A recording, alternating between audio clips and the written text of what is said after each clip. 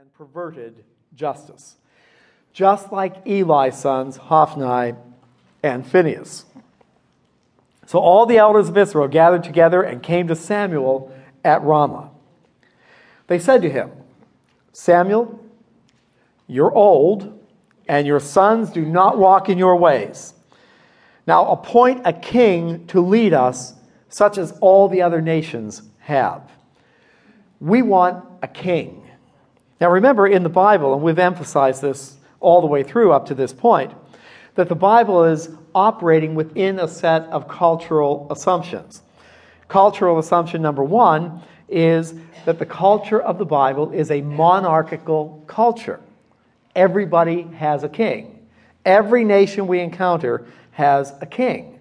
It would not occur to anyone to have a nation under any other structure. You might not like the king. You might want to kill the king.